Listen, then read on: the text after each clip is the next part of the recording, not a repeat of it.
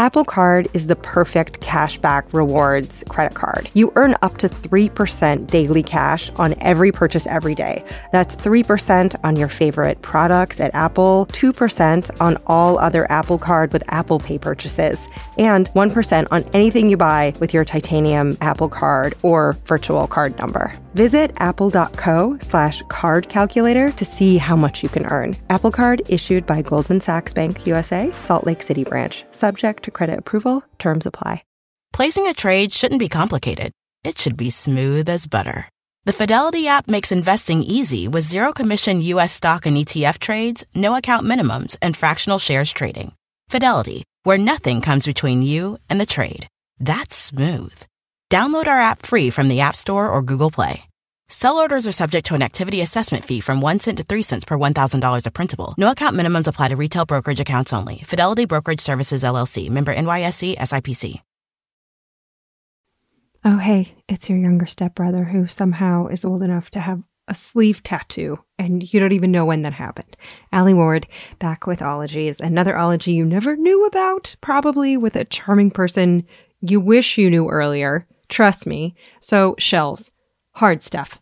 Living chemistry. This episode was almost called Conchology, but it's about so much more, as it turns out, than just some swirly seashells. And this guest's Instagram handle is biominerologist. So when that happens, you go with biomineralogy. So conchology, or shell collecting, that's going to wait for another time, another person. Also, biomineralogy, technically an allergy. And I'm not accepting any emails about it. It is what it is. So this ologist got his bachelor's in chemistry from Virginia Tech and is now completing his PhD at UCLA studying geochemistry. And we met one fateful summer, the one before COVID, at a backyard barbecue at none other than Raquel Nuno, your favorite moon expert and selenologist house. And this guest told me just offhand that he studied shells. And I was like, mark my words, I'm going to drag you on ologies, my new friend. So being at a barbecue and finding out that the person eating a veggie burger next to you studies the microscopic properties of shell structure to figure out what's going on with the impending apocalypse is what this show is all about. But before we dive into this episode, thank you patrons for supporting the show. I am doing my first ever live show for everyone, not just patrons, on May 18th next week. And tickets are on sale. They're at the link in the show notes. They're $12 general or $9 for patrons who can submit questions for returning a volcanologist, Jess Phoenix. She's back and we'll hear her reaction to her episode. Again, link in the show notes. Also, thank you for leaving reviews. And to prove I read yours, here's a brand new one from Rose 141618 who wrote, Ologies has changed my life. Seriously. Dear Allie, I hope you read my review out loud. Just one request. Can you explain the pod dad joke? Thanks and love from a new listener and patron, a mama from Boston. Okay, Rose 141618.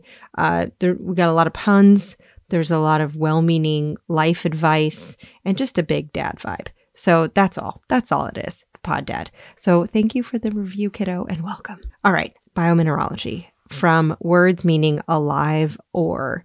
Biomineralogy is the study of biominerals, which are inorganic elements such as calcium, iron, potassium, sodium, or zinc, and they're essential to the nutrition of humans and plants and animals and critters. So this ologist, again, getting his PhD at UCLA while writing a book called The Hard Parts of Life, about bones and teeth and shells and reefs. And we reunited to chat all about those things, plus the brickwork of iridescent shells, the oceans, tiny pieces of alive artwork, shells versus exoskeletons, lobster lifespans, animals that glue other dead animal skeletons to their own skeletons, snail drama, fiddle leaf care, fashion versus function, spiraling, and more with advocate, scholar, total sweetie, geochemist, writer, and biomineralogist, the soon-to-be Dr. Rob Ulrich.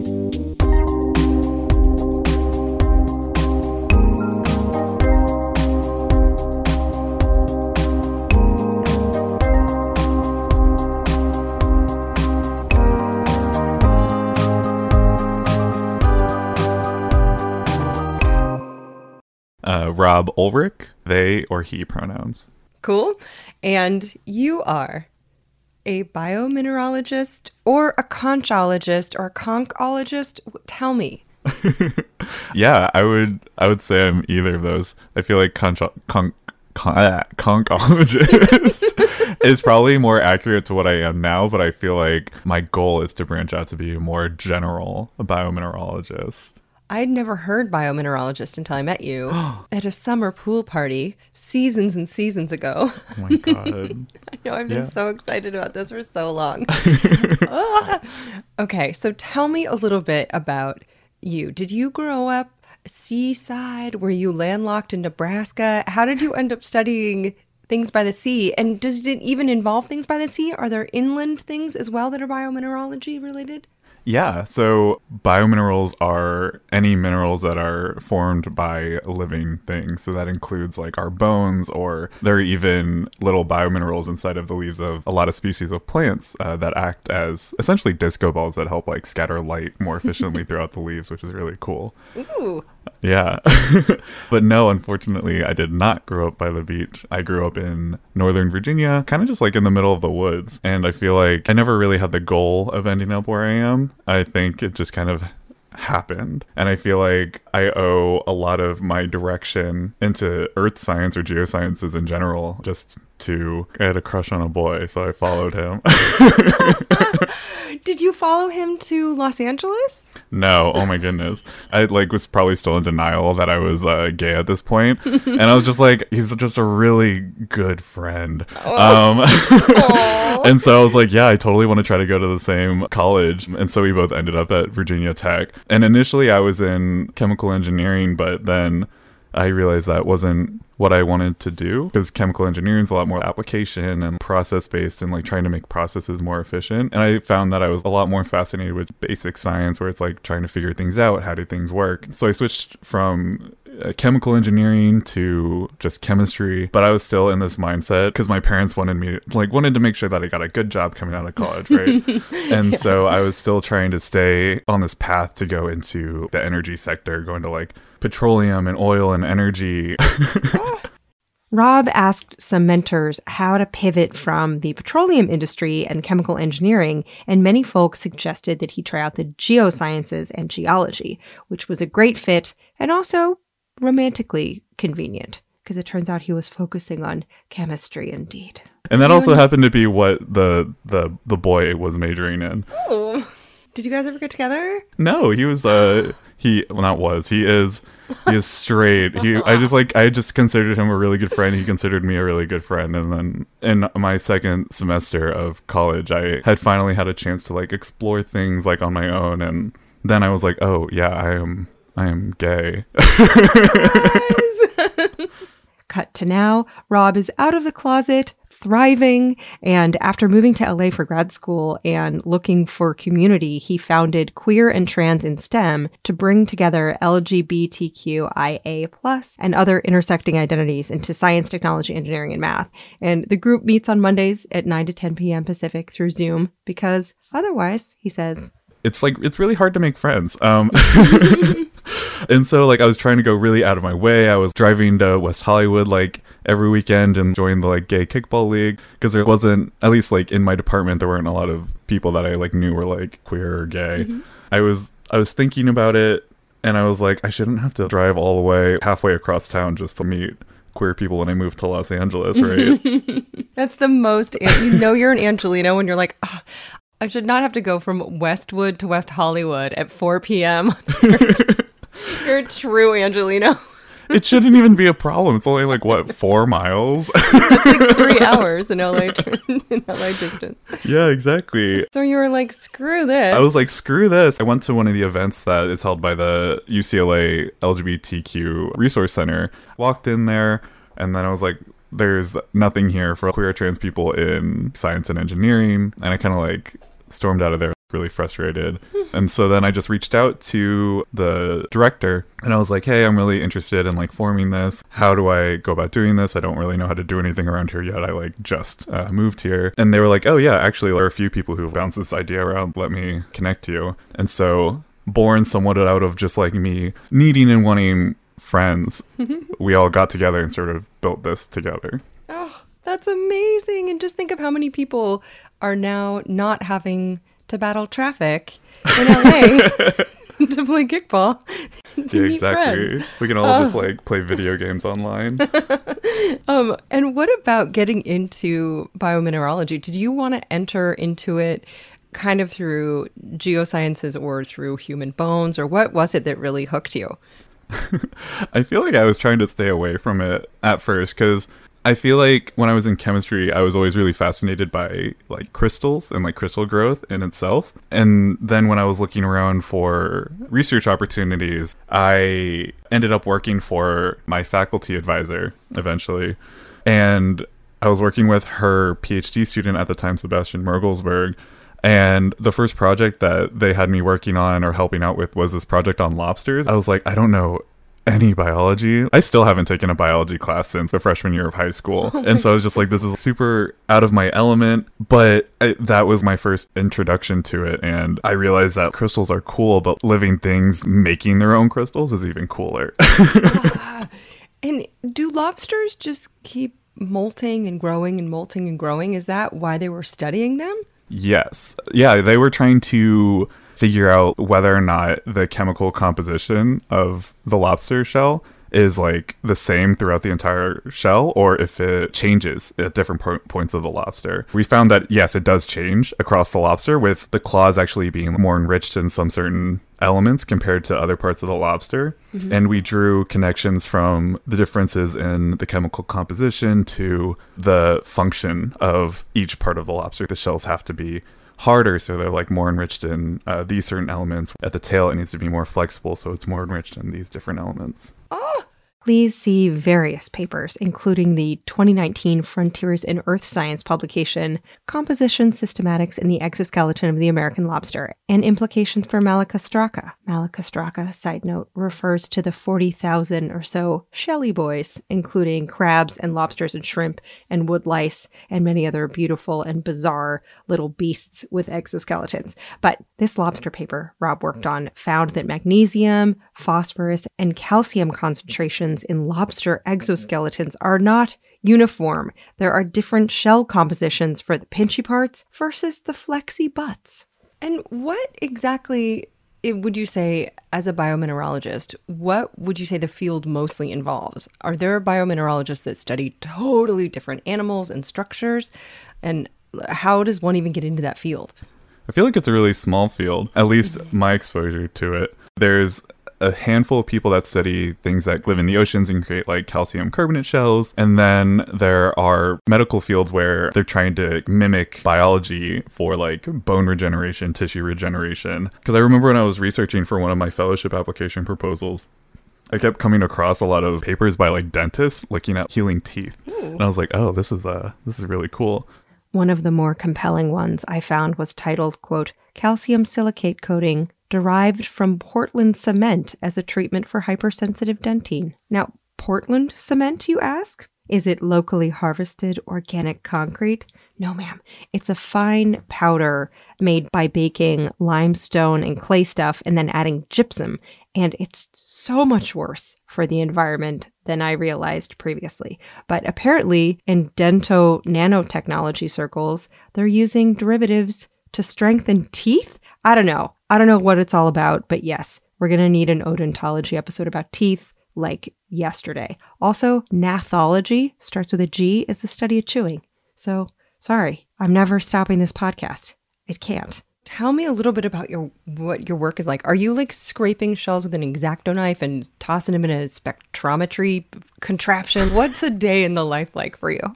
Yeah, most of my lab work so far has been taking powders of shells. So like someone else has thankfully already cultured a lot of the samples that I'm working with right now, and they've already been scraped off, or I guess they use a drill. They drilled off and like then put into vials for me, and then I just need to like weigh them out and like prepare them to be put into the mass spectrometer or like whatever other technique we're using to analyze it. But more recently, for newer projects that I'm working on, I seem to be moving towards working with algae, and specifically like coccolithophores, which are like these tiny little things that make these beautiful like calcium carbonate plates. They're really gorgeous if no one's ever seen one.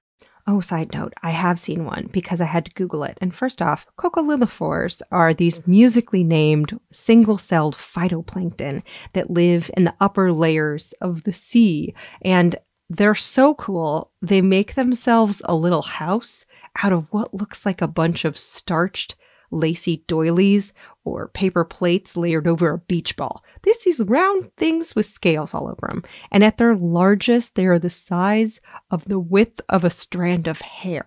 And then when they multiply or die, their shed scales are helpful for sequestering carbon, and it builds up to 1.4 billion kilos of calcite in the ocean every year.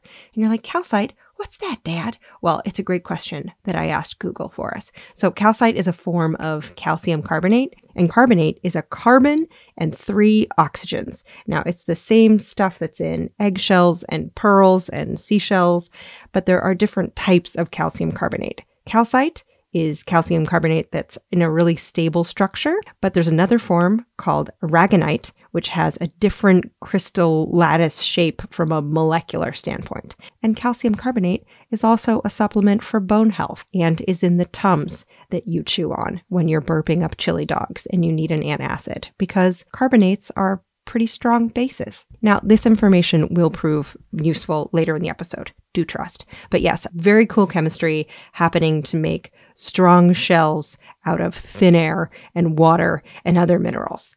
And so I maintain our cultures by just going into the lab, feeding them every once in a while by putting them in some new seawater media, and then, doing some experiments with that. Also have another project that I'm really excited about where we're hopefully going to be planting like different types of fiddle leaf trees. So maybe I'll be able to get to work in a greenhouse soon. Ooh, and fiddle leaf trees, those are the ones that people have in their house, but they kill a lot, right? Yes.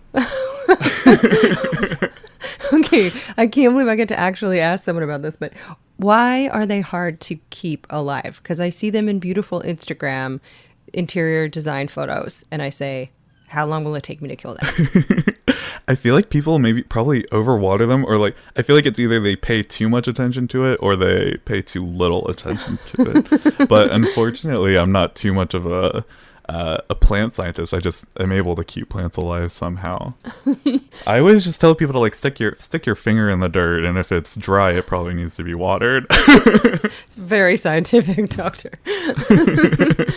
Side note, I tried to look up some fiddle leaf tips because I knew some of you out there are struggling. And apparently they like a lot of bright indirect light, and you should dust the leaves often. And yes, stick your little finger in the dirt and water it if it's dry. That's what you do, says a scientist. Also, Costco was selling these otherwise pretty pricey plants for like $20 recently, in case you need to replace one you've killed while your roommate's been away. Secret safe with me. And okay, now when it comes to shells, let's say you're dealing with shells in the lab. Are they really different across different animals? Are a lot of them like calcium carbonate? Others are like calcium silicate? I am making up words because I don't know what they're made of. Yeah, the most predominant biomineral are made up of calcium carbonate. And then I would say maybe the second most common are calcium phosphate, which would be like bones and like teeth. And then maybe the third would be silicate minerals. And then at the end, you probably have the more complicated ones. They have iron in them, though, and they're like made by bacteria. Ooh. And when it comes to shells, this is a very basic question, but I don't understand how something that's like a slimy little flaccid little tongue is making something that's harder than my bones, maybe. Where is it coming from? Where are they getting this calcium? Where are they secreting it? How are these shells even made? Yeah, so bivalves, they secrete their shells from this organ they have called the mantle. And so the organ, it's like lined with these epithelial cells that are what secrete the mineral that eventually becomes the shell. But what it has to do is it has to take all of the parts that it needs from the seawater first. And so through some process of essentially like absorption, it's pulling little tiny pockets of seawater into itself. And as that pocket is traveling through the organ, different enzymes and transporters are changing the chemistry of the water in that pocket to make it favorable for it to form like a mineral. Rob says that crystalline structures form out of these minerals, plus a mix of some acidic proteins from the animal to make these biomineral structures of varying hardness and uses. Ta-da! And then it turns into like its final form. And is it hard as soon as it comes out, or is it like plaster of Paris? And how can something that's in the sea dry? I don't get any of it. It's so exciting. I wouldn't say it's necessarily hard, because what they're finding more and more evidence for is like this intermediate mineral phase called amorphous calcium carbonate. It's sort of counterintuitive because you don't think of minerals as being amorphous, because one of the definitions of a mineral is that it has a crystalline structure. It's this like amorphous mineral that seems to be what gets deposited, and then that's what eventually transforms. It seems like it doesn't want the water like as a part of it, and so when it is released from the pocket that was keeping it stable, it sort of dehydrates and like pushes the water out, because it wants to be this more stable form of the mineral. Okay, so spirals, is that a common thing with a lot of shells? Why are some like two little clappy plates like a clam or a mussel, and others are like this incredible, beautiful Fibonacci spiral? Yeah, so the shape has to do a lot with the function of it. And so things like the nautiloids and stuff, they have this spiral shape that within it has these different chambers that allow it to change the animal's buoyancy so it can move up and down the water column. Ooh. And then the different like bivalves, like different clams and mussels and oysters, their shape is very determined by how do they live. Do they live like attached to a rock? Do they live on the sediment, the surface of the sediment? Do they live buried under the sediment? How buried are they? Like partially or like fully? And then I think for the other spirally shapes for like snails and other things like that, I think it's mainly for like protection, as well as like their sexual organs are the same shape, and so they need it like that. Oh, so when you're looking at a spiral, you're looking maybe at their bathing suit area's shape? That's exciting. Yeah, exactly. Yeah, and most of the gastropods, they're chiral, so they all swirl in like this clockwise pattern because it matches the shape of their reproductive organs. That's why they can only mate with things of the same handedness or the same rotation. And that's why the sad, like Jeremy the snail, the left-handed snails, they can't reproduce. And so that is part of just sexual selection, where they tend to be like, okay, well, couldn't find anyone, so I guess I'm just out of the game. Is that how that goes? Yeah, it's really sad, and it's like surprising how new this like research is that actually identified the gene that like controls it. Mm-hmm. It like came out like last year, where they actually identified the gene, and they noticed that like, oh, things that lack this gene are the ones that's like spiral counterclockwise. So it's just a mutation, and it's sad. Oh, Jeremy. I looked it up, and this left-hand or sinistral snail could not get it on with any other snail unless it too was a beautiful backwards mutant. And in a tribute to horny souls everywhere, the world found him two other lefty snails to fall in love with.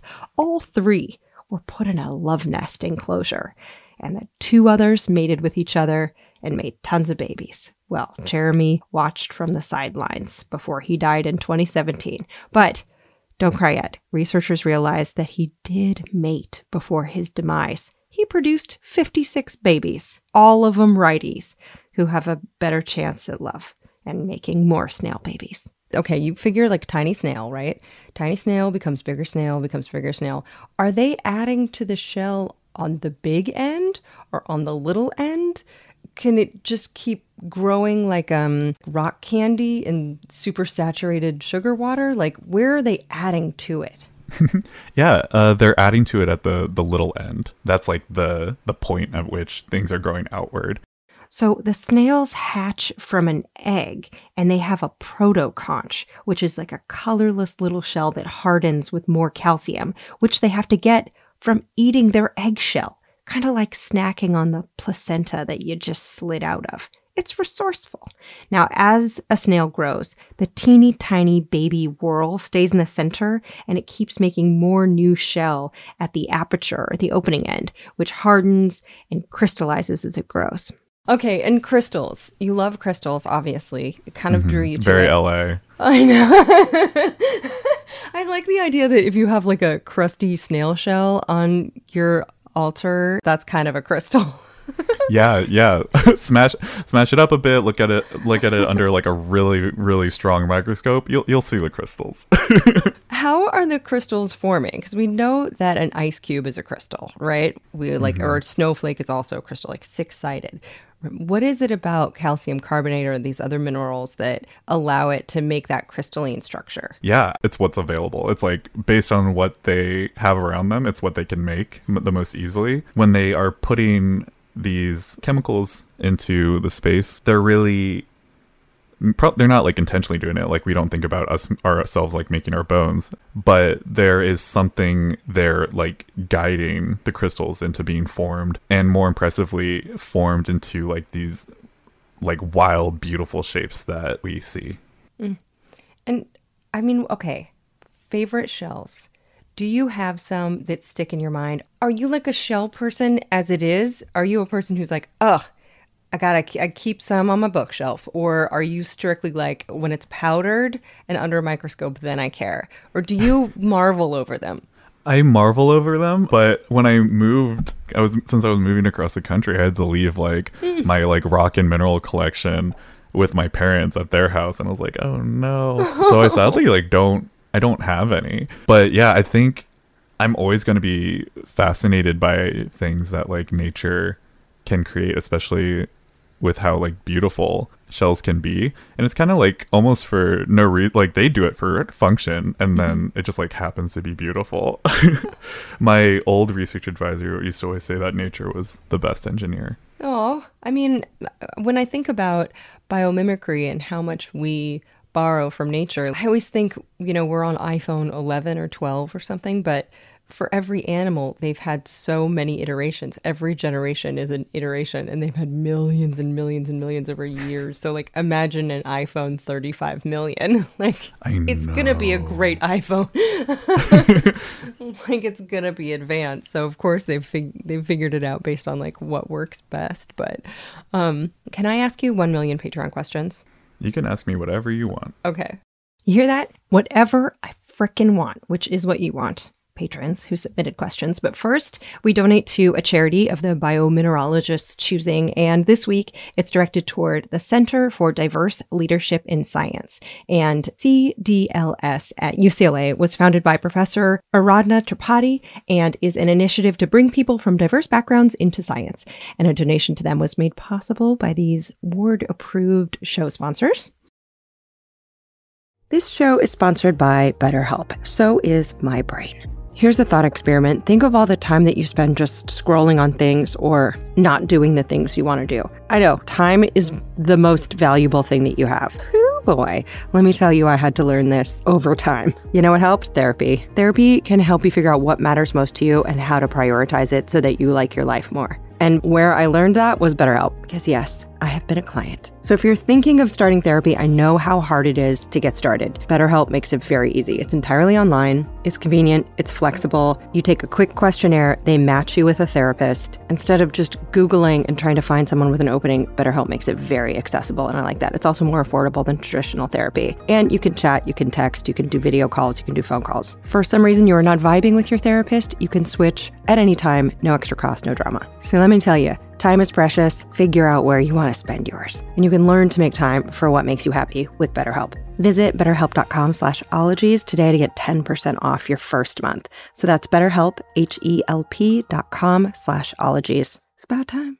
Okay, so a little fun fact about how we make the show. So right before it gets published, I do like the third pass on the edit in case I want to tweak anything before it goes out. And I always do laundry during that time because I need to listen to the show as if I were a listener who's doing something else while you enjoy facts about capybara butts. And I would like to thank EarthBreeze for making that whole situation more pleasant. So EarthBreeze has these eco sheets that we use that I love. They're not a liquid or a powder. They're not a capsule. They look like a dryer sheet, but it's this ultra concentrated laundry detergent. So I don't have to spill a bunch of soap all over my hands and pants, which happens every time I have that giant heavy laundry jug. There's no measuring, there's no mess, there's no wasteful plastic jug, which makes me feel good about myself. And we all need that. It works on everyday stains and odors odors, and it's just one more step to making laundry day easier. So go wash your clothes, but make it easier with EarthBreeze. And right now, Ologies listeners can get started with EarthBreeze and save 40%. So go to earthbreeze.com/ologies. That's earthbreeze.com/ologies for 40% off your subscription. I use it while I edit this. Okay, here's how I like my clothes. I like them classic, I like them well-made, I like them comfortable, and I like them ethical, which is why I flipped when I first heard about Quince. So Quince partners directly with these top factories, so they cut out the cost of the middleman, and then they pass the savings on to, obviously, you. They have these 100% Mongolian cashmere sweaters that start at $50. They have organic cotton sweaters, they have washable silk tops, they even have 14-karat jewelry in case you were looking for a present. Maybe for yourself. So Quince items are priced like 50 to 80% less than similar brands, but Quince only works with factories that use safe, ethical, and responsible manufacturing practices. And I like that their styles are well-made, well-cut, but also classic. I did not own a cashmere sweater before Quince. That was the kind of thing that I would splurge for other people, but not myself. But I was like, you know what, Quince? I think I shall. So indulge in affordable luxury. Go to quince.com/ologies for free shipping on your order and 365-day returns. That's QUINCE.com/ologies to get free shipping and 365-day returns. Quince.com/ologies. You look amazing. How you doing on that D, that vitamin D? Could be better. I feel ya. Some of us are coming out of a winter.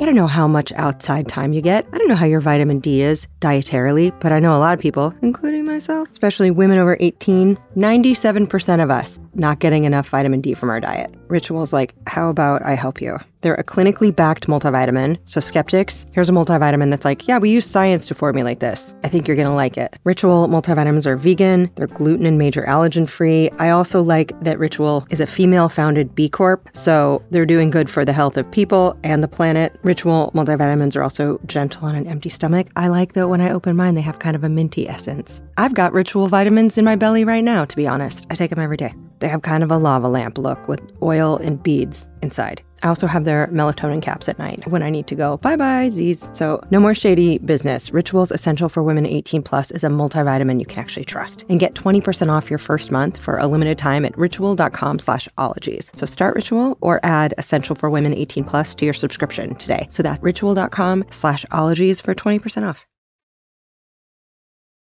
All right, we have a shell of a lot of questions to get through. Let's do it. Okay, a lot of people, Leah Darpel, Courtney R., Anne Blondin, Monica, Beatrix Bellaquava, Lisa Ma, Zoe Jane, Paige Lebursky, Flora Duff, Carissa Perry, Felix Wolf, Kelsey Story, Becky Robertson, Aaliyah, Sarah Sexton, I know these are a lot of names, Anne McHenry, and Ellen Durnall. All of those people, it's a lot of people, and I've read them all because it is important. Want to know. In Kelsey Story's words, she said, is it rude to collect shells, empty ones, obviously, or am I robbing a little sea friend of a potential home?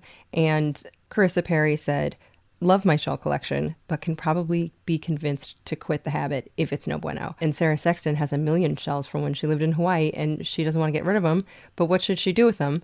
What is the deal when you are collecting shells? Are you ruining life for the sea? I guess in short, yeah, like anything where you're removing a material from the natural ecosystem probably isn't the best for the environment. I'm pretty sure that hermit crabs are already like very, it's not their market for homes. Mm-hmm. And so removing more potential homes for them is probably not the best. But they're also not the only people who use old shells. There are other organisms that use old shells to like weigh themselves down or even like use them for protection. Like I know there's some really cute pictures of sea urchins that actually put some old like bivalve shells on, and they kind of look like little tiny hats. And I think there was an image circulating Twitter of like these sea urchins wearing tiny little cowboy hats, and they're really cute. Did I look it up? Of course. Did it deliver? Also, of course. Okay, so Reddit user VanillaBean5813 has an aquarium, and after seeing their urchins pick up shells or bits of coral and damaging the coral doing it, they decided to 3D print them some hats to use instead. So you can see the links on my website if you need to look up a spiky alive koosh ball wearing a witch hat, which you do. And apparently scientists think they do that because it makes them feel protected. And they also, according to VanillaBean5813 on Reddit, they move them just to the side. They cock up to an angle in order to poop, which happens out at the top of their head. They poop out at the top of their head. Please tell everyone that you know. No, I was going to ask about Hermes. Emily asked, is it true that hermit crabs all line up to trade shells when they need a larger one? Felix Wolf had this question too. I don't know if you've seen the David Attenborough clip, but it is the cutest thing I've ever seen in my life. Yeah, I feel like, yeah, I mean, they have a video of it, right? So we happened to discuss this recently in the nephrology episode about kidneys because one kidney donation might help 10 other people meet their match rather than their maker. So yes, David Attenborough narrated it beautifully. I think about it way too much. I think people should do it with houses, maybe. I'm just saying. A lot of people wanted to know. I don't even know if I'm going to read their names, to be honest, because it's like 75 people wanted to know. Like Bridget White says, first Patreon question, why do the inside of shells tend to have a beautiful, shiny gas rainbow and the outsides are just good for camouflaging? Also, Anne McCarney, first-time question asker, wants to know, mother of pearl, what's the deal? Why is the inside of an oyster like a fairy wing? Is it an accident? Does this serve a purpose? And do they know how beautiful they are? I would hope so. I would hope that they have some sort of reflection where they're looking whatever they can use as a mirror and are like, yes, you are beautiful, you are gorgeous, you are powerful. But that's probably not the case, sadly. But yeah, so mother of pearl, or nacre, N-A-C-R-E, it's beautiful because of how the light refracts, because it's usually made up of, they're like prismatic tablets almost. And the way that they're stacked bend the light in the way that makes it look like this weird rainbow. And it does have a purpose. So its mechanical properties are very strong and are very good and very resistant to wear and tear. And it's especially useful because of its ductile. They can put it into odd shapes that are the insides of these shells. Ooh.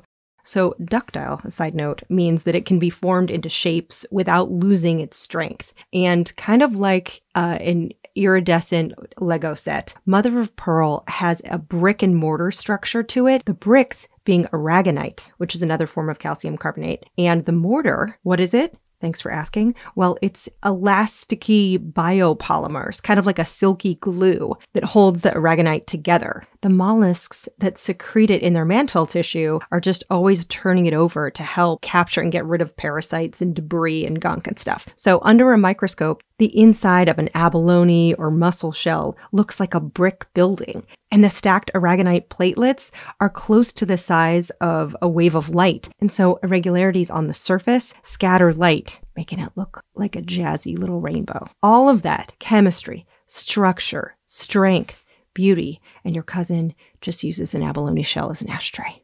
Do as you will. So it's function first and then it's fashion. Yes, function and then fashion. Very much like my closet.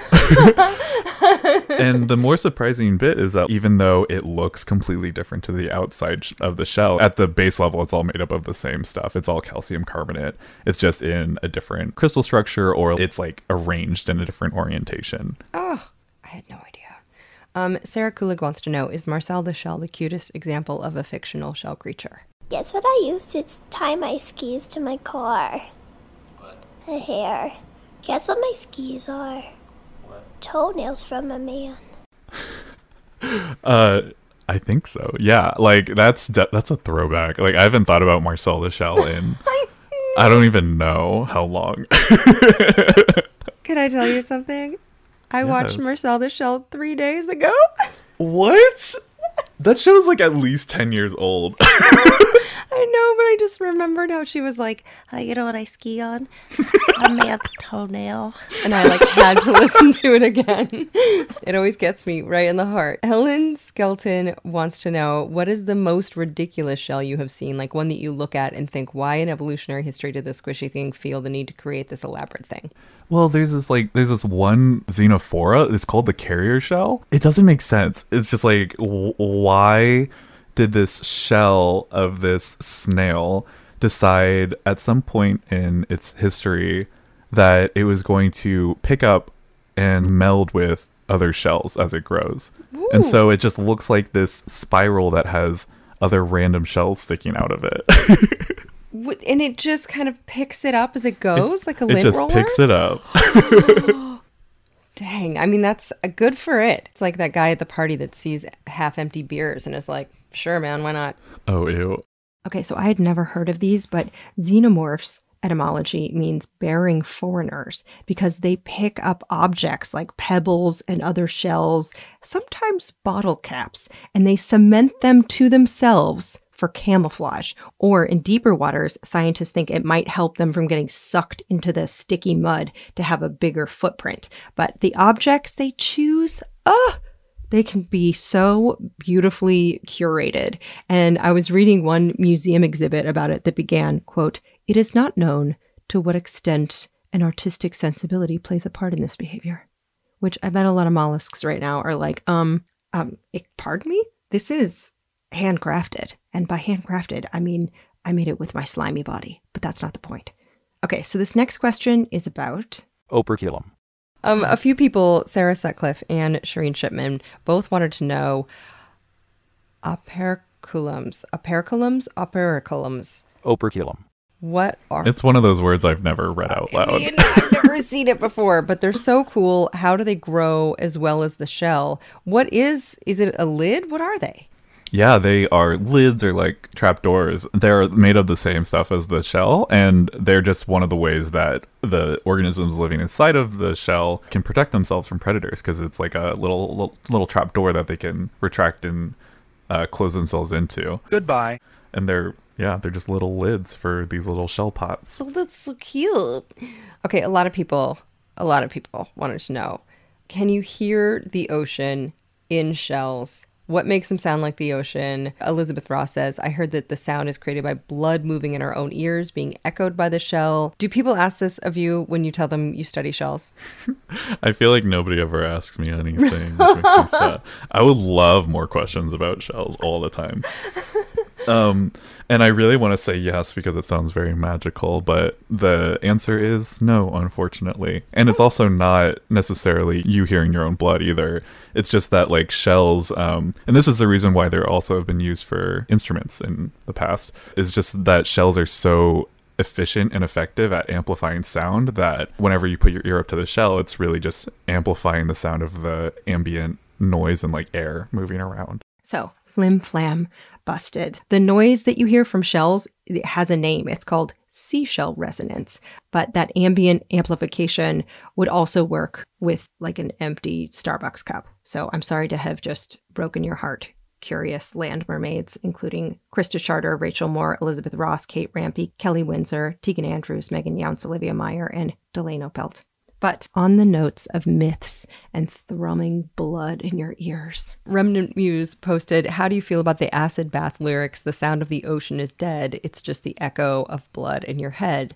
But that makes me want to know, along with a lot of other people, in terms of acid baths, tell me a little bit about the ocean and what is happening to shells these days. Ellen Skelton, Becky the Sassy Seagrass Scientist, Monica, Julie Dupree, Ryan Gwynn, Sarah Sutcliffe, Seth Suchi, Zach Strickland, first-time question askers, Olivia Zanzonico, Natalie Rhodes, letters from Eleanor Rigby, Jennifer Stone, all had similar questions, which I will read in Julie Bear's words. Sorry to ask the depressing question, but are we noticing a change in marine shells due to global warming and ocean acidification? What a necessary bummer. Yeah, as most of the listeners probably know, the ocean is becoming more acidic and temperature of the ocean is increasing. And so this, I guess, sort of predictably sort of makes it a lot harder for living things that precipitate minerals to make their minerals. It affects the animals in different ways because they all live in different ways. So it's not necessarily as direct as like, oh, the shells are dissolving. It's more along the lines of like, oh, this is stressing out these living things and it's making it harder for them to precipitate the minerals in the first place.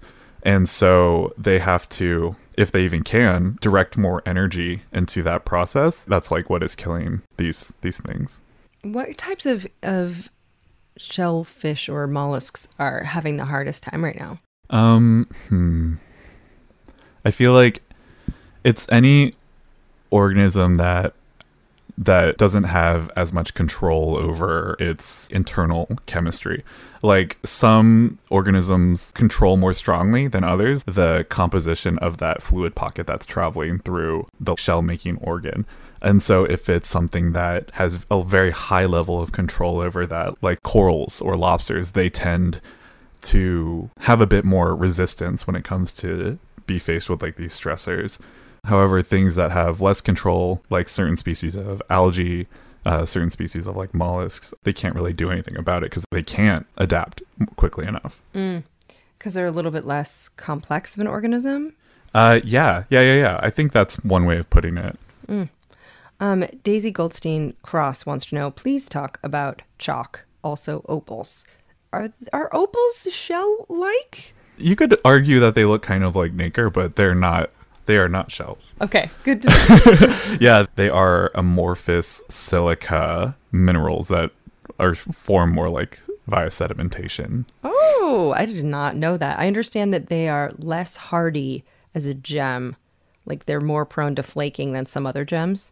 True? Yeah, probably because it's amorphous, it's not as hard. Ooh, okay. And what about chalk? Chalk is a lot of dead animals?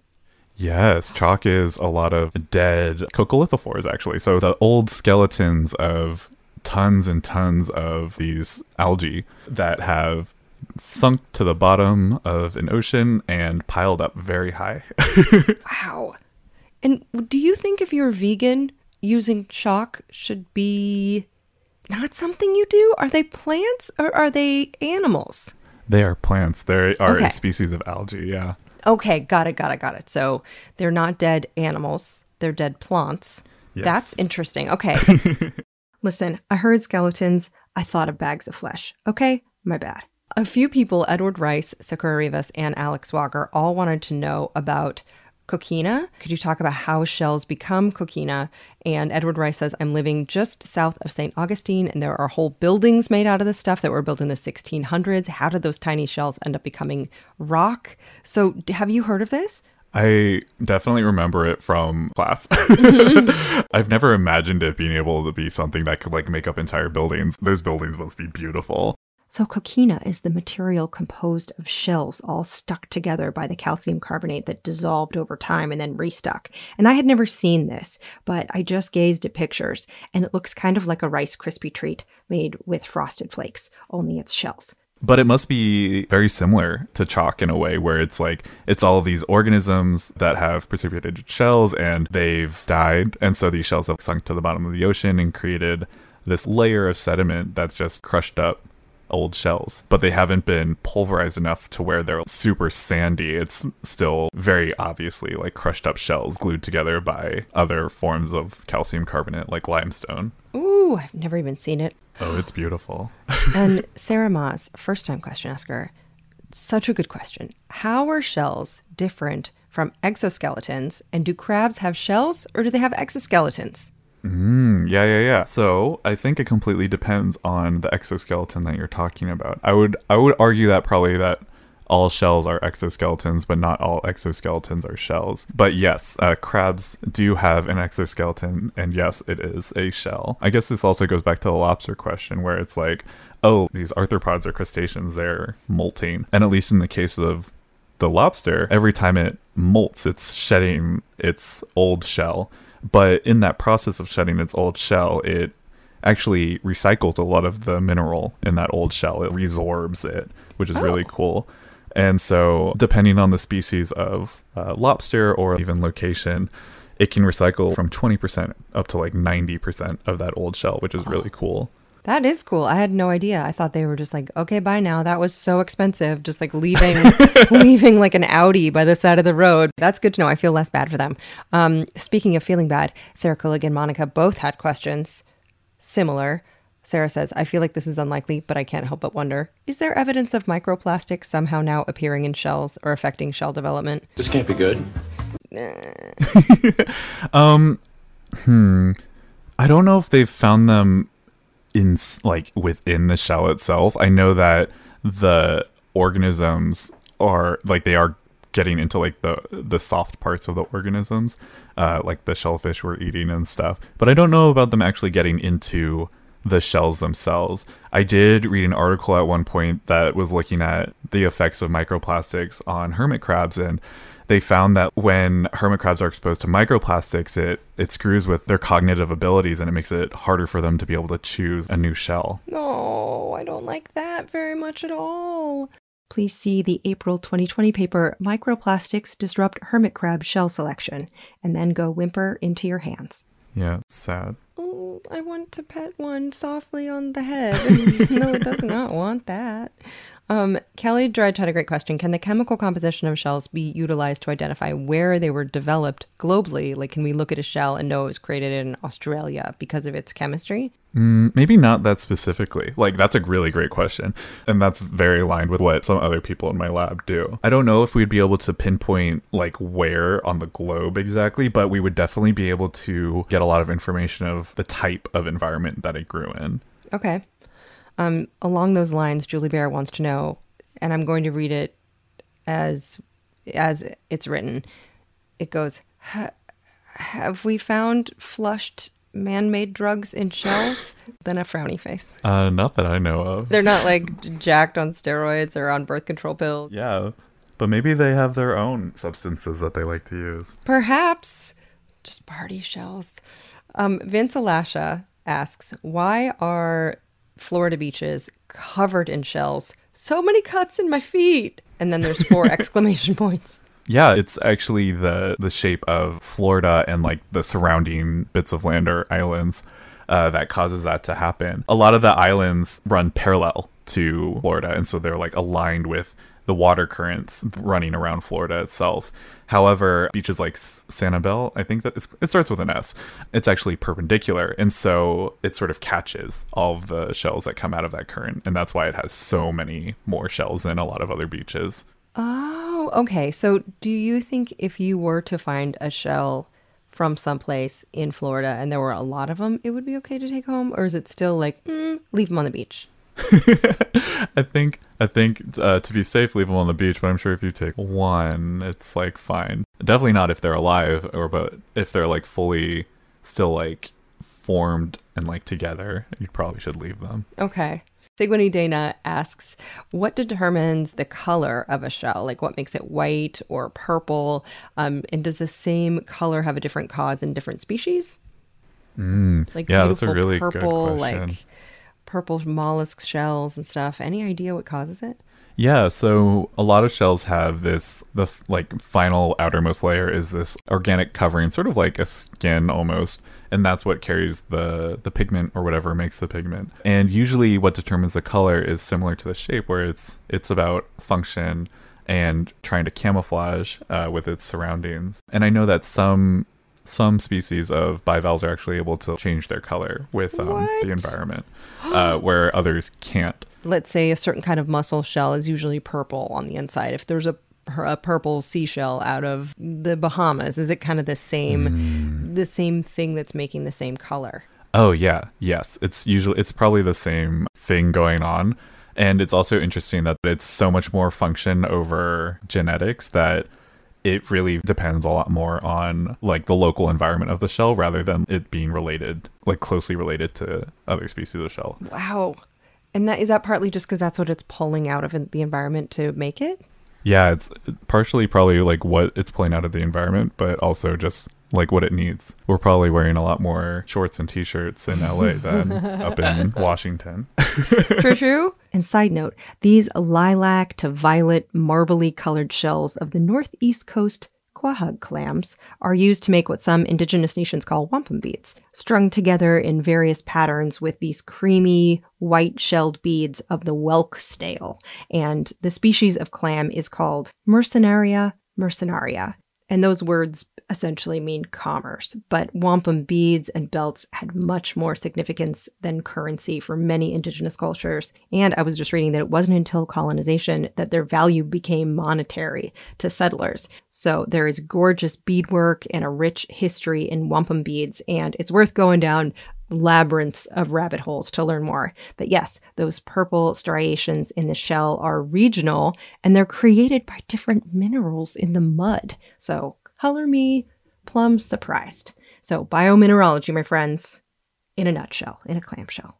Aaron Morris, first time ever question asker, says, the little holes you see in shells, are they from worms burrowing into them while they're alive? What are those? Yeah, they're not from worms, but they are from these carnivorous snails. Usually it's like this type of whelk. I think it's called the dog whelk.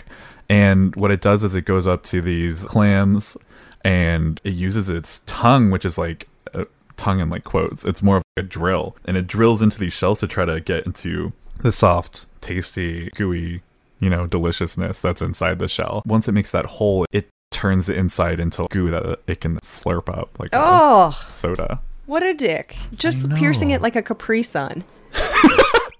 Of course, it's okay, Snail. You gotta eat. I understand. You're not a dick. I was projecting. Okay, Molly Johnson has a style question, seconded by Aaron Ryan. Molly asks, why are dusty shells a thing in suburban beach-themed bathrooms, and how do we make people stop putting them there and just enjoy them on the beach? And Aaron Ryan says, I second this question, and it's precise wording. Thoughts on dusty bathroom shells? What do they mean by dusty? You got a bowl of shells. It's been there for a year. Yeah, I don't know. I don't know what is up with that. I guess it's people trying to, you're trying to transport yourself to where you want to be. And so they put the shells in the bathroom. It's very true. I am going to see if I can trace it back to like a 2004 Martha Stewart edition of Beach Homes. Jude Kenny has an important scientific question. Wants to know, can I use a conch to summon animals to do my bidding? I wish. That would be great. They would be doing some of your lab work, I'm sure, were that true. Yeah, I would just, I would buy one of those little microphones that people use to interview their cats, and I would go down there and interview them. That would make my life so much easier. I'd just be like, how do you do this? Have you ever blown into a conch? No, I haven't. It's pretty transformative, I have to say. Is it easy? Is it like just like a trumpet? Yeah. Do you have to like do anything? Yeah, it's like a trumpet. And it really does make you feel that there's just elk that are going to start filtering down, and like a raccoon's going to peep its head out and be like, my queen. Maybe one day you'll get to it's very exciting. I just want to feel powerful. I don't know. Maybe I'll try to find a conch shell before my defense. You should. Any myths that you really want to bust about shells? Myths. Not that I can really think of. Okay. Oh, pearls. Pearls are very interesting. I always thought that it was that pearls were like this like self-defense mechanism that like different bivalves had to like protect themselves against like foreign particles like sand or something entering into like the inner sanctum of the shell. What I've like come to eventually now like learn now like in the 4th year of my PhD is that it's not like, yes, that's like sometimes the case is that there's like a grain of sand or sometimes like a parasite that is at the core of the pearl. But what it really is, it's usually like it happens when part of the epithelial cells that actually like secrete the shell, they get like moved or like misplaced inside. And so then they start like making this shell. It doesn't have the things really guiding it anymore, so then the pearls are really just like these inside out shells that have the nacre shiny beautiful outside, but like at the inside is the more similar to the outer shell. Okay, so it's just a mistake, and anyone who's been seeding pearls to try to make more pearls, is that just not effective? It probably helps because it provides a site of like nucleation for crystal growth, so probably I would probably argue that maybe seeding them does help, but it's not the main reason that natural pearls form. Wow. Have you ever gone down any of those rabbit holes watching people who open pearl mussels at home and do haul videos? I really should, but like seeing people shell stuff makes me really anxious. Like, oh my god, oysters? Oh no, I'm never eating oysters. If the texture wasn't enough, I'm shelling them scares me. I do not want to stab my hand. The only way I want to see an oyster is like deep fried and like on top of a deviled egg. Me too. I like them canned and smoked. They look like toad turds, but I prefer them that way. But when they're raw and slippery, I'm kind of like, if the table orders them, I'll have one to be polite, but then I'm always the most generous person that's like, no, you have the last 5. Yeah, it's for you. I got this for you. Also, can I tell you that I just read an article about a man who got a bacterial infection from cracking open oysters and got an open wound on his hand and almost died. But good news, he survived. But the newspaper article detailing his ordeal chose the headline, "Aw shucks, how oysters gave one man a rare bacterial infection." Wow, on the topic of things that are the worst.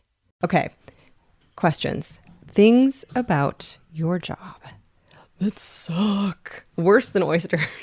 What is the worst part about being a biomineralogist / conchologist / conchologist? I guess in my opinion, the least fun thing is probably, for me, I think it's the lab work itself. I don't think I'm made for doing, like, sitting in a lab for hours. I very much enjoy more the side of science where it's I've gotten the data and like I'm at the point of like trying to figure out like what it means and like writing about it and reading about it and then like sharing that. I don't know if I actually like doing the stuff leading up to that as much. So some people like collecting the food, some like cooking it up. Different scientists like different parts of the process. What about the thing that you love the most about it? The friends we've made along the way. But I guess, like, seriously, I think the thing I enjoy the most about just, like, I guess life and working in general is being able to, like, mentor more junior students. Because I work with a lot of undergraduates and, like, being able to work with them is, like, such a great experience. I love getting to like teach them how to do the lab stuff and then having them do the lab stuff. It's real. That's rewarding for me. They get experience. They can write about it in their personal statements. They can collect a paycheck. Like it's a win-win for everyone. But it's also just so rewarding to then. It's rewarding and sad because then they eventually graduate or like they move to like another lab to get more experience and then they stop working with me and I'm sad. Aww. But it's very fun to like see them grow and like blossom into people or students or scholars. Is there anything that you wish you knew, you know, growing up that, or any advice you would give to someone who maybe has yet to go through that kind of journey of discovering what they're into, either personally or professionally? I would say just like, I don't know, I wish I knew what things to like look for, or like what things to look up. So I grew up like in a religious household. And then I also went to a like religious private school from kindergarten to 8th grade. And so I feel like growing up, I was very like sheltered in many, many ways. Cause I also didn't live in like a neighborhood where like I was seeing kids outside of school. And so then even when like I finally eventually came out when I was in college and undergrad, I was like, okay, I'm gay. But then I still didn't know anything about like the history of like LGBTQ history or like rights or anything like that. And I didn't start being able to explore that until I moved to Los Angeles and then started like meeting a lot more like queer and trans people who are a lot more knowledgeable in that things. And I can also attribute a lot of that to my partner who's a lot more in tune and like teaches me a lot. So find your friends. Yeah, find your friends. Talk to people. Yeah, for jobs, oh my gosh. I think the best advice I've ever gotten from like a career center is just like, oh yeah, just ask people about their jobs. Ask to talk to them about their job. People love to feel helpful and you'll learn a lot about like what that job actually entails. I mean, I can tell you asking people about their jobs is not as hard as it looks. It's very easy to ask people about what they like. And I think it's great to reach out to people, especially if you think you might be interested in a field. Worst thing is that they don't respond. Like no one's going to respond to you and be like, how dare you? How dare you like the field I'm in? How dare you appreciate me? The gall. Well, I appreciate you so much. I appreciate you too. I still remember when I was like really mad at you when we met because I was like, you walked in, you were like, all like, I was like, okay, so here's this like smart, funny, like gorgeous individual walking in. I'm like laying down on this blanket, like playing with a kid. Like, I guess he was Raquel's kid. I was like playing with this like pump up rocket, and you like introduced yourself to me, and I was like, the gall of this woman to think I don't know who she is. Oh, no. I had no idea you would know. I remember distinctly being like, I binged every episode. Oh, that's amazing. I still can't believe anyone listens to it because I'm just, I'm sitting here recording it next to my derpy dog. And it never occurs to me that there are people on the other side that actually would want to listen to it. I feel like people do it out of guilt or something. But I was so excited. I was like, you've been on my my list of index cards as an interview I've wanted to do for so long. I keep an index card like deck of ones I want to get to. So I'm so glad that we finally reconnected because I'm like, I feel like it's been the real purpose of me going through grad school and getting my PhD is just preparing for this moment. Well, I hope this was easier than your quals. Oh, it was definitely less stressful and more fun. So don't clam up. Ask Shella smart people basic or acidic questions because they are charming and informative, and now you are friends. So you can learn more about Rob Ulrich at robertandulrich.com. You can follow him at Robert and Ulrich on Twitter or Queers in STEM. Also, of course, on Instagram at Biomineralogist. He's got the handle. He's got the chops. So we also have our first ever live show. There's a link in the show notes. It stars the return of volcanologist Jess Phoenix to debunk more myths and go over more questions that we didn't get to. This happens on May 18th. It's at 5 p.m. Pacific. Tickets are $12 for general or $9 for patrons. There's a discount code posted at patreon.com/ologies. For patrons, you can get $3 off by joining the Patreon for $1. Look at that. Boom. So do attend. This may be the only virtual live show I ever do. I'm not sure how it's going to go. I don't know if I'm going to keep doing them, but I thought I'd give at least one a shot. So tune in. You can see if it's brilliant or if it's a disaster. So that's May 18th. Tickets are available at the link in the show notes.